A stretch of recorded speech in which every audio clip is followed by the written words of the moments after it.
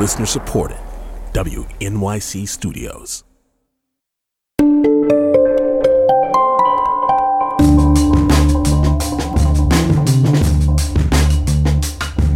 On this vote, the ayes are 232, the nays are 197. The resolution is adopted. Without objection, the motion to reconsider is laid upon the table. It's Politics with Amy Walter on The Takeaway. I sadly, and with a heart broken over what this means to our country, of a president who would incite insurrection, will sign for the engrossment of the article of impeachment. Just 1 week after he encouraged his supporters to attack the U.S. Capitol and disrupt Congress as they tallied Joe Biden's electoral win, President Donald Trump was impeached by the House. But if we thought that horrific attack on our Capitol and our democracy would lead to more thoughtful and reflective debate on the House floor, well, we were mistaken.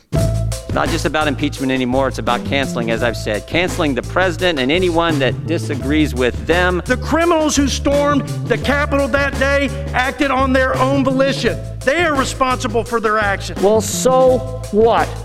That's called politics. If we impeached every politician who gave a fiery speech to a crowd of partisans, this Capitol would be deserted. That's what the president did. That is all he did.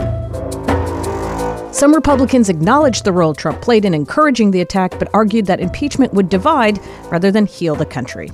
After the traumatic events of last week, the majority should be taking steps to unite us. Instead, they are only dividing us further. Emotions are still high. We need to be focused on toning down the rhetoric. Privately, many Republican members said that while they supported impeachment, they were worried about their physical safety, as well as political fallout from going up against a president who remains popular with the base. In the end, only 10 Republicans joined every House Democrat in voting to impeach Donald Trump, making him the first president in history to be impeached twice. Not surprisingly, President Trump has downplayed his role in the insurrection.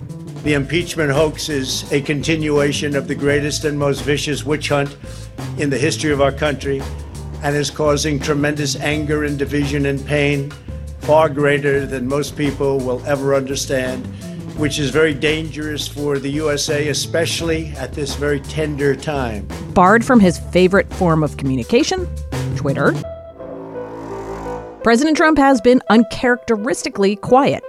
This has left those of us in Washington, for the first time in 4 years, unaware of his mood or his priorities. All this as a timetable for the impeachment trial in the Senate remains unclear. Meanwhile, we're just days away from the inauguration of Joe Biden. But Washington doesn't feel particularly festive. Most of downtown Washington has been boarded up, streets are shut down, the National Mall will be closed to the public for the event. Airbnb canceled all reservations in the nation's capital during what is normally a very busy week. The Capitol building has been militarized to protect members of Congress from ongoing threats. Security has been tightened up as well within the building. This includes members of Congress who are now subject to security screenings when they enter the House chamber, something that some Republican House members refused to do. Joining me to discuss all of this and more is Annie Linskey, a national political reporter at The Washington Post, Anita Kumar, White House correspondent for Politico, and Sarah Wire, congressional reporter at the LA Times. Thank you all for joining me.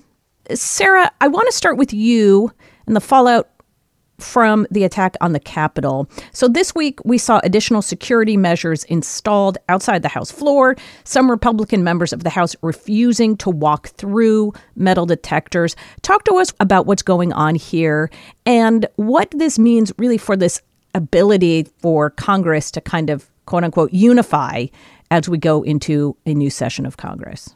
Well, for those who have been on the Hill before, they're used to seeing lawmakers, just walk around metal detectors when they walk into the building. They don't go through metal detectors normally when they enter the chamber, and that changed this week.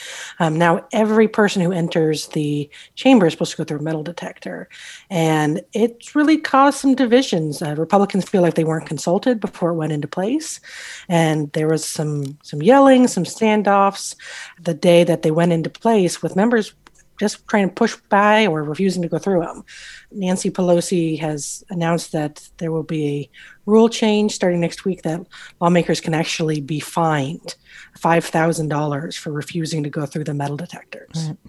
I mean, what does this tell us, though, about members fearing their own safety from within? People had to always go through metal detectors, visitors to the Capitol, to get into buildings.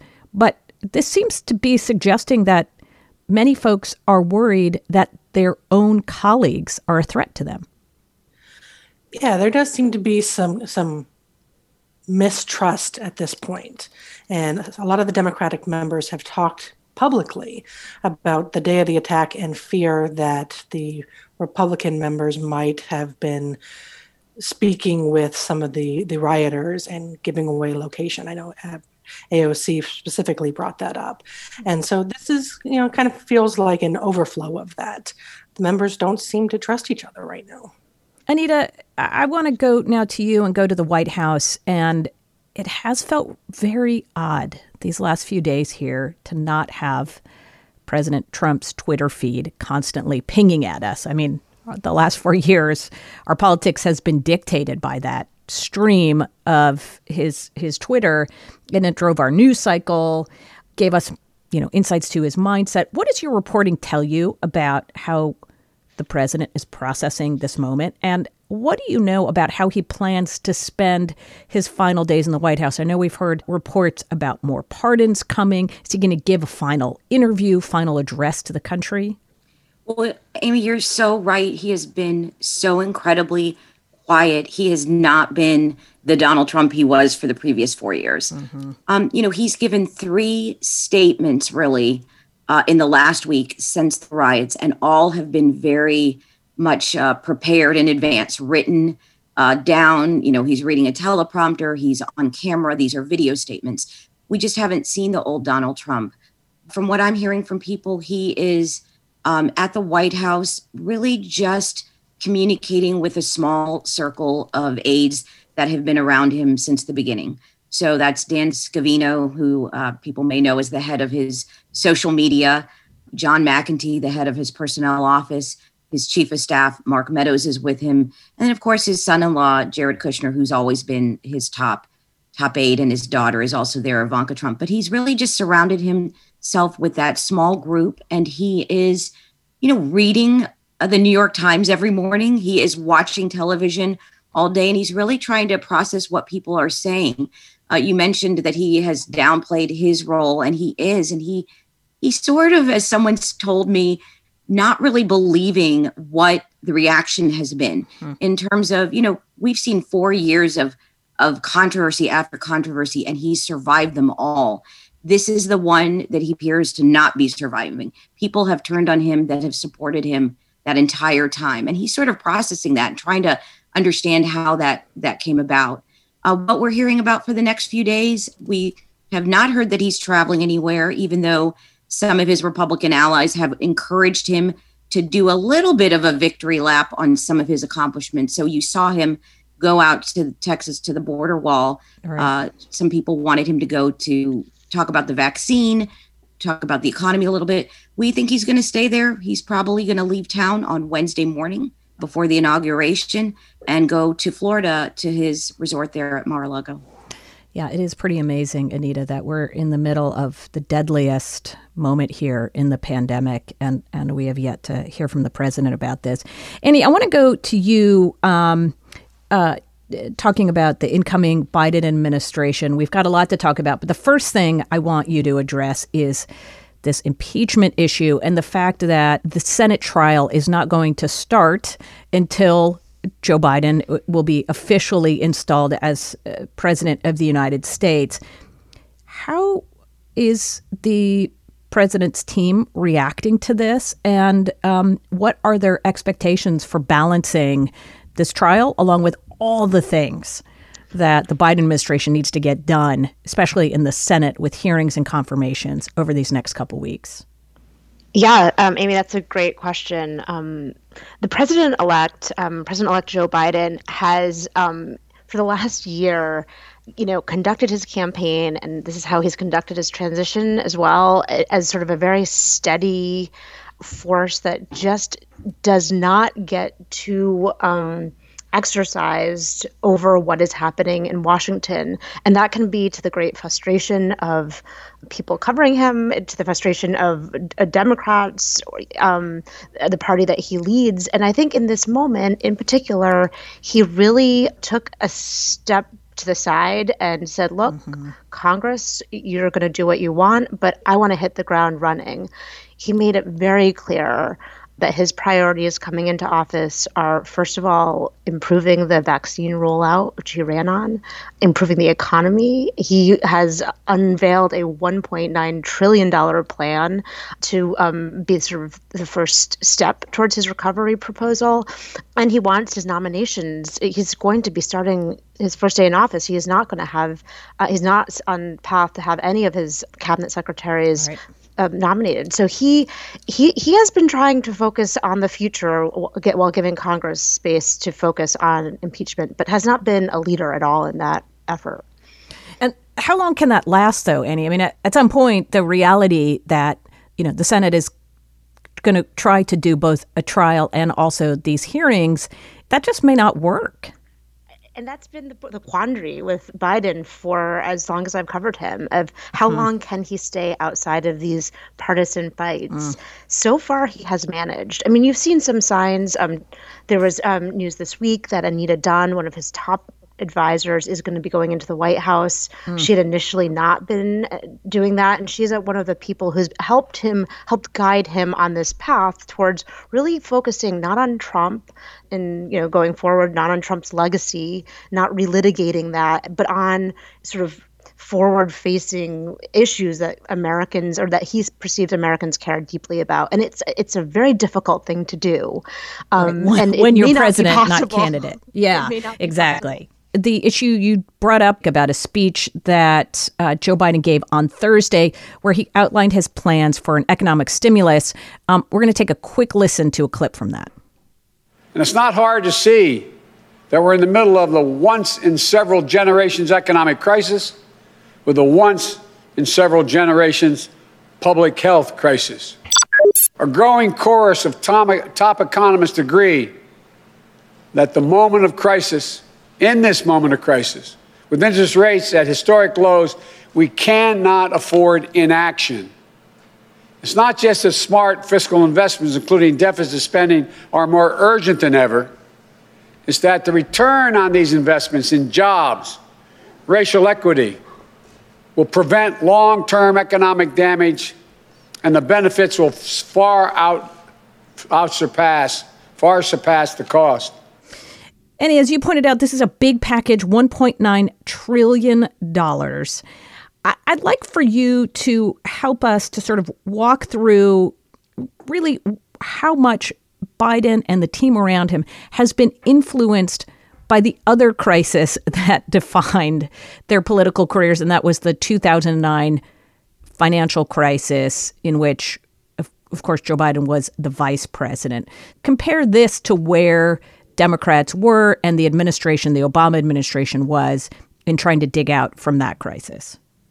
Oh, it's such a stunning difference. It's just night and day. I mean, Democrats in 2009 came in with this sort of enormous crisis on their hands, but also sort of self-limiting, that they could not have a package that went beyond, had the T word in it, and that is trillions. It was the package that Democrats, Obama supported was less than $1 trillion. And that was on purpose. This one is just shy of $2 trillion, and this is just the first part of it. So there has been a sea change around Biden. And what's interesting is Biden has many of the same economic advisors around him that Obama did in 2009. It's not identical, but a lot of the same folks, people who were maybe one level down. And many of these people have really radically changed their thinking about deficits, about deficit spending, and about what the power the federal government can do. Now, I will also say that circumstances have changed. The interest rates are so low that there is a different dynamic when you're thinking about deficit spending. But this is a entirely different, much bolder action than the 2009 solution. So it is fascinating. Yeah, it is. And it'll be fascinating to watch going forward, especially since so many Democrats now saying, look, you had in President Trump a president who had no problems running up deficits. It's going to be hard for Republicans to tag us as these folks who are just driving up the deficit for no good reason. Sarah, I want to go to you then about how likely it is this bill actually makes it through Congress, especially the Senate, where you need 60 votes. Democrats have 50 plus one more with the vice president to break a tie. Do you think that 9 or 10 Republicans are going to support $1.9 trillion? You know, the political calculation definitely changes with a Democrat in the White House. And there are some moderate Republicans who might be willing to move that way. And you also have some people further on the right who have expressed an interest in specific aspects of this bill, most notably the $2,000 for Americans. Right. So it could be possible. I think having Democrats working directly with the president and having a president who's more engaged in policy changes the calculation dramatically. Mm-hmm. That's what I was wondering, too, if you're going to see this is the first attempt for Biden on this issue of his bipartisan bona fides. But, Sarah, we're already hearing some calls from folks on the left that if Republicans don't go along, Democrats need to pull out their secret weapon, which is getting rid of the filibuster. Is that likely to happen? I don't think it is, because it takes the votes of 60 senators to change the filibuster rules. And getting that many Republicans on board just doesn't seem very likely at this point. Yeah. Anita, I want to talk to you then about what the expectations are for how the president's going to handle this trial coming up. He will be an ex-president coming up for trial. There's still questions about the constitutionality of all of this, but is he expected to put a defense forward? We've heard some rumors about lawyers, maybe even Rudy Giuliani going and defending him. Is he lobbying members of his party on this? What is this going to look like? Yeah, one of the things that's been so striking this past week is we haven't seen a real defense from the president or many of his allies. On Capitol Hill, some of the Republicans, they talked about this isn't the right time to do it. We didn't see as much of a pushback as I would have expected, or certainly than what we saw a year ago in his first impeachment. At the first impeachment, they sort of went all out. There was a team of lawyers. There was a war room. The president had all these Republican allies all over the place. They were doing hundreds of media interviews. We really haven't seen that. And I think partly that's because the president realizes he's going to finish out the term. He's got 1 week left. There's no trial that's going to start before then and finish before then. So he knows that's not an issue. But sure, he is talking to people. He does need to put on somewhat of a defense if they have this trial. He will have some attorneys. You saw him this week starting to call Republican members of the Senate to talk to them about impeachment. Lindsey Graham, the senator, his friend, who sometimes comes out against him, but generally an ally in the Senate, right, flew with him to Texas the other day. And he talked to him about talking to other senators. And you've seen Senator Graham do that, talk to other Republican senators. You've seen the president call some of those Republican senators. So I do think he's going to put on something, but it certainly won't be like last time. Okay, we got to wrap it up here. Thanks to you all for joining me. Annie Linsky is a national political reporter at The Washington Post. Sarah Wire is the congressional reporter at the LA Times. And Anita Kumar is a White House correspondent for Politico. Every president changes the presidency. After all, in our nation's history, only 44 men have had this job. But, and maybe this is just because we're in the middle of this moment, Donald Trump seems to have cast a bigger shadow than most. It's hard to remember a time when this president wasn't the center of attention. We've also never had a new president inaugurated with the outgoing one newly impeached and facing a Senate trial post-presidency. America's proud tradition of a peaceful transfer of power has been tarnished by a violent insurrection at our Capitol and the heavy military presence surrounding inaugural activities.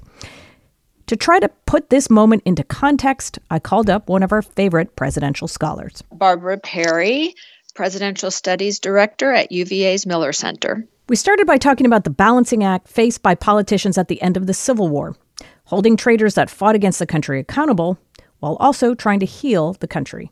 I think it's fair to point to Lincoln's second inaugural with his famous line, malice toward none, charity for all, as he looked to reunify the country, as he saw the Civil War, or he hoped certainly by that time, coming to an end, and it would be over within a month virtually of his second inauguration. Sadly, he would be assassinated just after. But he was obviously already looking down the road, and he had made that plea in his first inaugural address that we should be friends and not enemies, and we must find those mystic chords of memory that tie us together and relate to the better angels of our nature.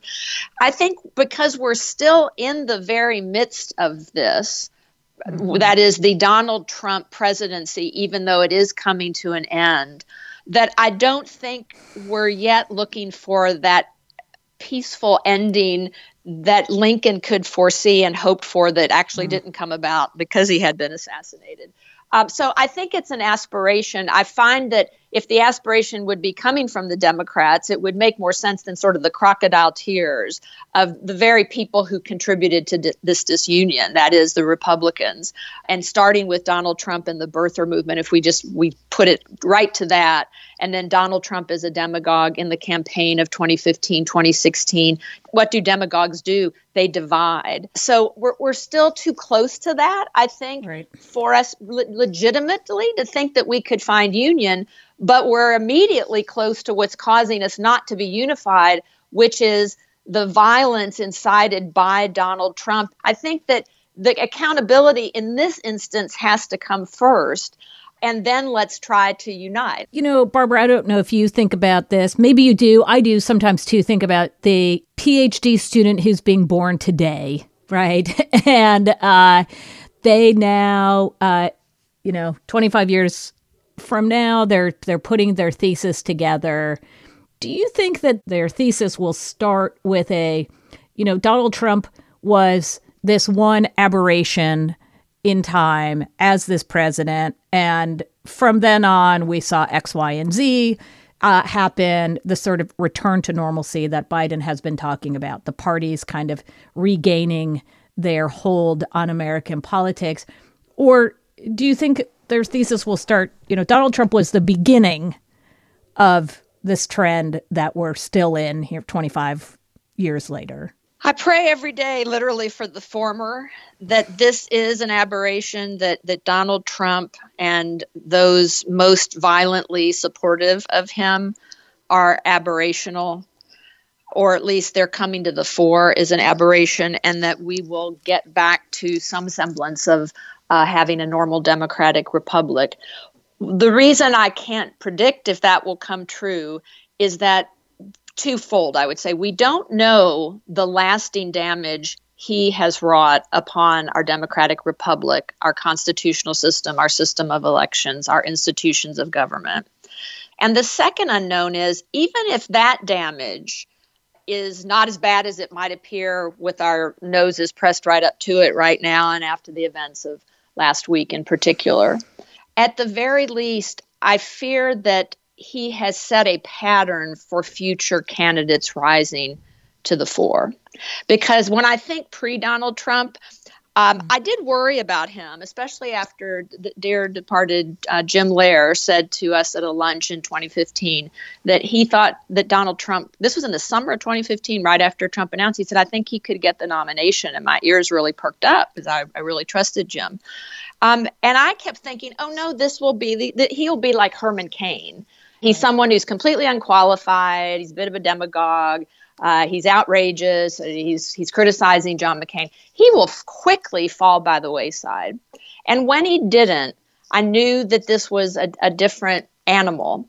And that's the second unknown. We don't know whether this different animal will produce other animals who will relate to people and that there will always be people out there who will relate to this different and damaging animal, I think, or whether we are on a pendulum where people say, as they did about Nixon, well, we don't want another person like that. Let's have Jimmy Carter. If you also think about, trying to put this question in, and I'm sure you get this question a lot about, all right, how did Donald Trump change the presidency itself, the ways in which he used Twitter as a bully pulpit, the ways in which he broke norms and things that all presidents are supposed to do. He did not follow through on those things. This direct relationship with the people is what the founders feared the most, which is why we have an electoral college, for example, because they didn't want the people directly to be swayed by a demagogue running for president and soliciting their votes. And we had step by step up to, starting with Teddy Roosevelt at the turn of the 20th century, Woodrow Wilson, these presidents who thought, oh, here's a good way to lead the people. And they thought for the good. And you could say in most instances they did try for the good, although we can name instances when they didn't, particularly for Woodrow Wilson. But they thought this is how the founders didn't anticipate that I would have this direct connection with the people, but I'll use my speeches and my rhetoric and my travels to convince the people, and I will lead them that way. It starts with that. You then have, obviously, FDR and radio, direct communication with the people in their homes, in their cars, in their bars. Then you have John F. Kennedy starting live news conferences, prime time on television. But even so, they always knew that at least publicly they should uphold the dignity of the office, and they shouldn't overuse that connection with the people. And except for occasional instances of political expediency, which all politicians engage in, they didn't lie all the time. And so for Donald Trump to come along with this direct connection to the people via social media, particularly Twitter, which 24/7 links to the people and had no limits whatsoever on lies, half-truths, exaggerations, prevarications, it's hard to see where we're going to go back from that. But the good news is I think Joe Biden is exactly the person to try to do that. He's the Jimmy Carter following the Richard Nixon. And I know people will say, oh boy, great, now we'll have another failed president if you believe Jimmy Carter was a failed president. But the fact of the matter is he doesn't have to be a failed president. In fact, he can be a positive force for good. Thank you so much for helping to, once again, give us some really great perspective. You are so welcome. Always my privilege and honor to speak with you, Amy. You come to the New Yorker Radio Hour for conversations that go deeper with people you really want to hear from, whether it's Bruce Springsteen or Questlove or Olivia Rodrigo, Liz Cheney, or the godfather of artificial intelligence, Geoffrey Hinton, or some of my extraordinarily well-informed colleagues at The New Yorker. So join us every week on the New Yorker Radio Hour, wherever you listen to podcasts.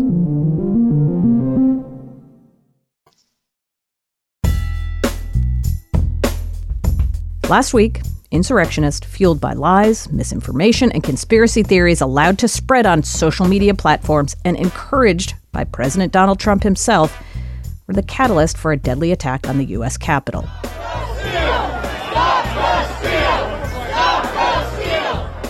Stop the Steal. The chant you just heard from rioters in D.C. became a far-right rallying cry after amassing hundreds of thousands of followers on Facebook. But how does a person go from scrolling through Twitter and Facebook or watching videos on YouTube to violently storming the seat of government? To understand the role social media plays in radicalizing people, I spoke to Kevin Roose. I'm a tech columnist for the New York Times. Social media platforms played a role in radicalizing many of these people, but it also gave them a chance to sort of coordinate and organize themselves offline. We saw that on the big networks, Facebook, Twitter, YouTube. We saw that on smaller, more niche networks, things like Telegram, messaging apps, live streaming platforms. And so on the day of the of the riots, we actually saw many of the people participating in it live streaming themselves, right. And posting photos, sort of performing rioting for their online audiences as well as the people around them in Washington. How did this happen? How did it come to be that, as you have done so much work on, that people that we talk to every day in our lives have now come to believe a lot of this stuff that is full of lies and misinformation? Yeah, that's something I really think is an important point. For every, QAnon influencer dressed up in costume at the Capitol, there are thousands of people sitting at their computers at home believing many of the same things. They are not as visible, but they're out there. They're the, realtors and car dealership owners and, elementary school teachers of your and my and everyone else's towns who have spent the past few years being fed a diet of garbage on the internet. And it's not an accident that, this is all coming to a head as Donald Trump leaves office. QAnon, one of the conspiracy theories that these people believe, tells that there will be a storm, that there will be a moment where patriots will rise up against the corrupt elite who they believe are leading a child sex trafficking ring, and will take back the country. So this has been building to this point for a long time, and it's not the end. This is going to continue long after Trump leaves office. These people are not going to be magically convinced to come back to reality. They are going to latch on to other conspiracy theories and keep promoting these sort of, outlandish and frankly dangerous conspiracy theories. So many times, Kevin, in these last 4 years, it feels like we hit this tipping point where, okay, now things are going to change. Certainly after what we've seen means X is going to happen. Could it be that we're at that place after the events at the Capitol, that Congress, that legislators are going to really, truly dig in to getting regulation of these social platforms? Yeah, I think there's a lot of energy right now on both sides of the aisle, frankly, for reforming social media. I think Republicans and Democrats have very different ideas about that. Republicans want to, repeal legal protections under Section 230 and sort of bend the platforms to their will. Democrats have other ideas for how to regulate them. I think something will happen as a result of this. It seems to be a catalyzing moment for a lot of people, but these platforms will still be around, and it may take several years for them to sort of get regulation through Congress. And in the meantime, we will be living with the effects of these platforms and the people who have organized their beliefs around them. One other thing I wanted you to talk about was a tweet you sent out recently where you said, I used to keep stories like this sent to me by listeners about their friends and relatives getting lost in a YouTube radicalization spiral in a separate Gmail folder, thinking I'd follow up on them someday. But there are just too many now, and I feel like everyone has a story about someone in their life like this, and yet it's still somewhat surprising to hear. And I can probably add one to your folder too. I mean, again, people that I did not think would be believing and posting things on Facebook are doing it. Can you kind of get into that a little bit too, about what you've learned as you've talked to some of these folks and tried to figure out maybe people in your own life? Yeah, I've talked to hundreds of people whose friends, family members, spouses have been sucked into these conspiracy theories on the internet. It's devastating. It's really hard to listen to. It almost always starts with, they watched this one YouTube video and then the algorithm suggested a bunch more, or they joined this Facebook group thinking they were going to get, parenting advice, and it turned into a thing about child sex trafficking. So it's happening all over the place. I think probably at this point, everyone knows at least one person who has sort of traveled this route. And it's really hard to know what to do. I think that, fact checking is important, and I do a lot of it, but we're not going to fact check our way out of this. Just presenting people with better information doesn't necessarily lead them to make different choices. I think we really have to start with understanding what's bringing them into these conspiracy theory communities. Is it loneliness and social isolation? Is it a desire for sort of status and standing within a community?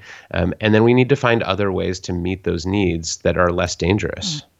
Because this cuts across all kinds of demographics. These are men and women. These are older people. This is not just one group of people that seem to be pulled into this, right? I mean, it is an incredibly diverse demographic. I have talked to millionaires who believe in these things. I have talked to people on food assistance who believe in these things. It is not limited to people from one race or age bracket or tax bracket. Everyone in every community in America is dealing with this right now. So I think it's a real mistake to pigeonhole this as, a bunch of internet addicted losers in their mom's basement. This is happening to successful people with educations. And I really think that in the next few years, we're going to see the effects of it. It's going to be too big to contain, and we're going to start seeing it everywhere. So we should really tackle this perhaps as a health issue, more than just a regulatory issue. It is dramatically affecting the health, not just of our democracy, but of our families and communities. It's really making an impact in these people's lives, which is not to say that they're passive victims. They're choosing these sources and these conspiracy theories. But I think that we have to separate the people who are the violent insurrectionists who do break the laws, who storm the Capitol, who obviously deserve to be brought to justice, with the kind of people sitting at home who are not, storming the Capitol with guns and weapons. They are just inhaling this toxic conspiracy garbage all day. And I think that group is a much bigger group, and it's one that's frankly, we don't really have a plan for them yet. Kevin Roose, thank you so much for joining me. Appreciate it. Thank you. Thanks for having me. All right, we asked you how you're dealing with relatives or friends who are sharing misinformation on social media. I'm constantly getting calls from my mom about crazy QAnon conspiracies my younger brother shares. I get questions like, were Nancy Pelosi and President Obama really arrested for rigging the election? I recently got a call from her when she was pretty scared because he was convinced that there was going to be martial law enacted due to some Facebook post he saw. Seeing him go down and be sucked into this death cult is really hard, and it's gotten to the point where we're beginning to plan to have an intervention with him. Hello, my name is Terry Zidrow, and I'm from the Denver, Colorado area. When I would see this dis or misinformation appearing on my feed, I fact-checked everyone and everything, and I would respond, sending them back the fact check or even articles from credible right-wing, sometimes, organization or right center. They got very angry, and they started quipping even more dis and misinformation, and began calling me, quote, a fact checker, unquote, like as if it was a dirty word. Hi, this is Alex in South Weber, Utah. I have a cousin that kept posting things that were casting doubt on COVID and the death rate, but they were mostly just memes, so I tried asking him exactly why he doesn't believe the death rate. After some back and forth, he said that he knew some funeral home owners in the city, and they said that they were operating normally. Asking me, where are the thousands of bodies I keep hearing about? I then shared the link for the official death tracker for the city. He then blocked me. I have a friend that is a mom, and she is an amazing person in every way. She's a vegetarian, she's pretty liberal, women's rights, and all that stuff, except for the conspiracy theories that she absolutely believes in. She's constantly talking about fake media. We tried to be open with her and tell her that it's very confusing, that it doesn't resonate with us. You know, we don't want to disconnect from her because she's already disconnected. Hello, this is Tim Fogarty from Jacksonville, Florida. I'm 56 years old, and I have a friend that's about 1,300 miles away that I went to college with and met him there. And in the end, we have to make a phone call because I am not on social media. So it's about every 3 or 4 years we reach out. It's amazing how people change over time, but it's not surprising. And that's the issue I'm making today. Is this friend got into the coronavirus. He predicted it was fake news and that there would be a maximum of 60,000 people before herd immunity. Subsequently, that conversation kind of morphed into the Trumpism side of things and the conspiracy theories, and I'm not going to rehash them, but this person believed in every one of them. I tried to dispute it from the beginning of the conversation. I had to just stop. I would not interact anymore. Because there was no hope. Some people have to be a part of something and have a mystical reason why it's going to take place. I don't know. Maybe someday we'll reconnect, but it sure as heck isn't going to be me making the call. When my friends come up with these strange theories about President Trump and pedophilia and all of that stuff, I just can't believe that I'm talking to the same person I spoke to 2 months ago or yesterday. It's just amazing. So I listen. I try not to get upset about it. I love them because they're my friend, but it's like they've been taken over by aliens. So I haven't really navigated very well.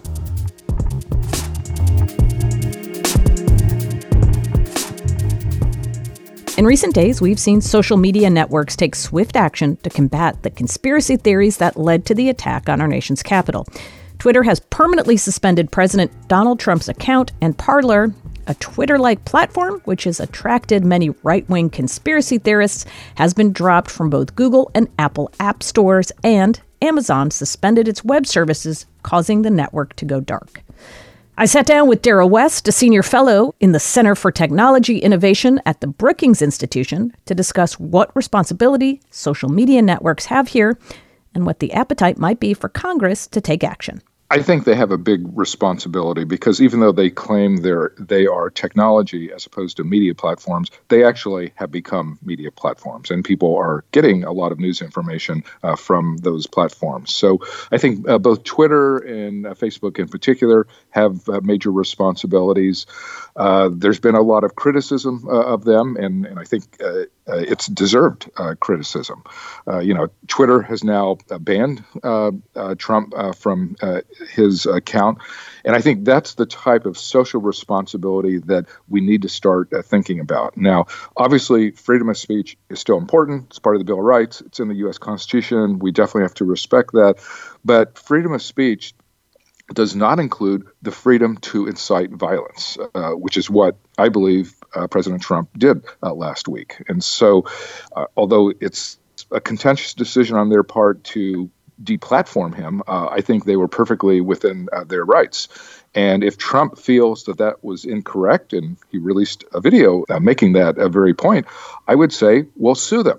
Let's have a lawsuit where you explain why you think you have freedom of speech rights here, and they can explain why they deplatformed you, and we'll see what a judge says. Parler, that conservative version of Twitter, after the Amazon Web Service suspended their account, Parler announced that they are going to sue Amazon because Amazon was, quote, motivated by political animus. So do you think soon enough we're going to see just how far the sort of freedom of speech or quelling political thought argument is going to play out legally? I think the Parler case is going to be fascinating because it really raises all of these issues. And Amazon basically said that Parler has become a site that incites violence, and so that was their justification for kicking it off of its hosting services. Parler has responded with a lawsuit saying this is an antitrust violation, that Amazon is getting rid of Parler because it doesn't want competition. And so I think it'll be a very interesting case. I think it's a more complicated case than Twitter getting rid of Trump, because it's different if you basically deplatform an individual and can point to specific things that person said, as opposed to an entire social media site. There may be some individuals who were using that site to incite violence. There certainly were many others who were not. And so it's a question, can you deplatform an entire social media site when a small number might be inciting violence and others are not? So let's talk about Congress and the role that it could play. Can there be some sort of consensus on something like getting rid of this so-called liability shield, Section 230? Is that enough? And do you think it could actually come to pass? I mean, I posted a piece on the Brookings Tech Tank blog this week arguing for Section 230 reform.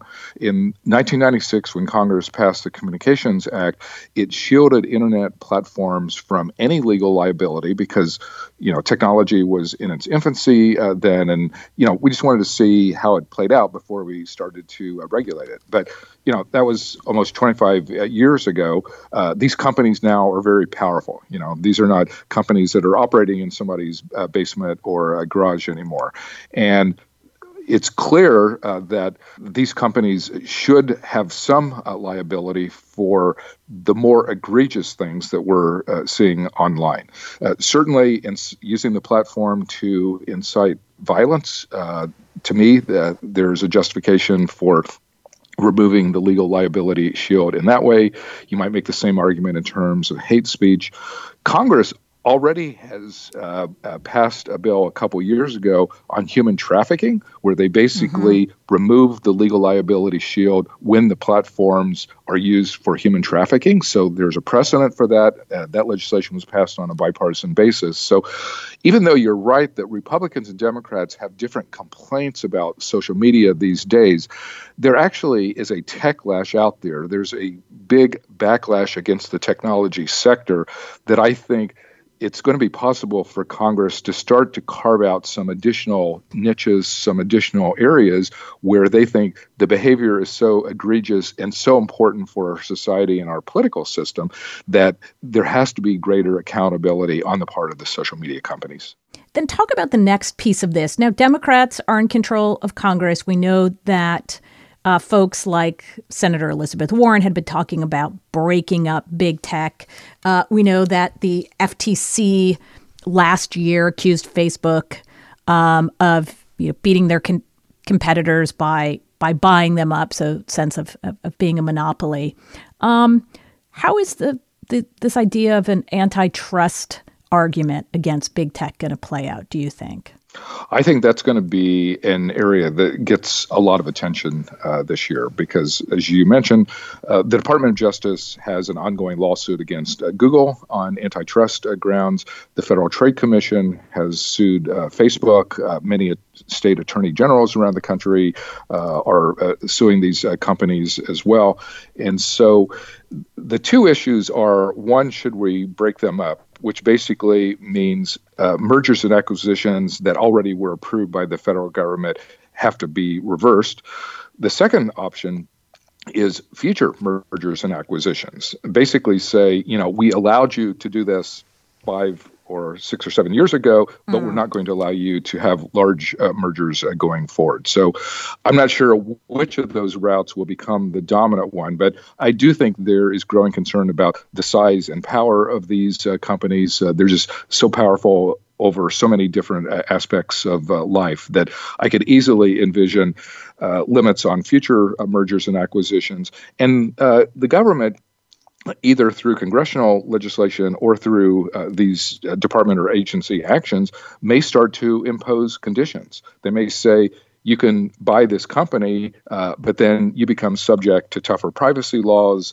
You have to limit data sharing. There are a variety of conditions federal agencies can attach to merger approval. So that could be another way that we see things developing. And so do you think a Democratic administration and a Democratic-controlled Washington looks dramatically different for movement on some of these big tech issues than it did with Trump and with Republicans in charge?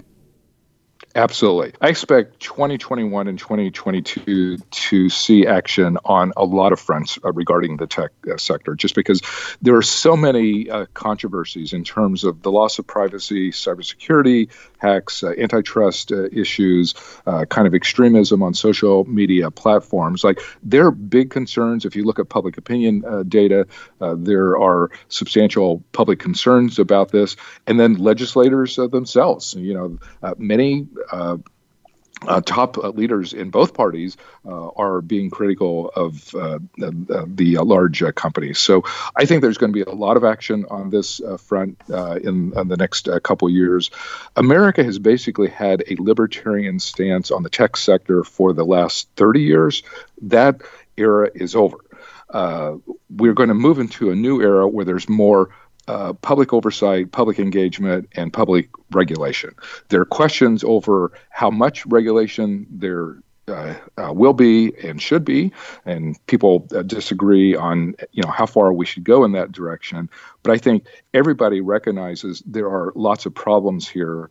And as we have done with past technologies, when we start to see problems, the policy is always behind the technology, but eventually the policy starts to catch up. And I think that this year and the next few years, we're going to see that in D.C.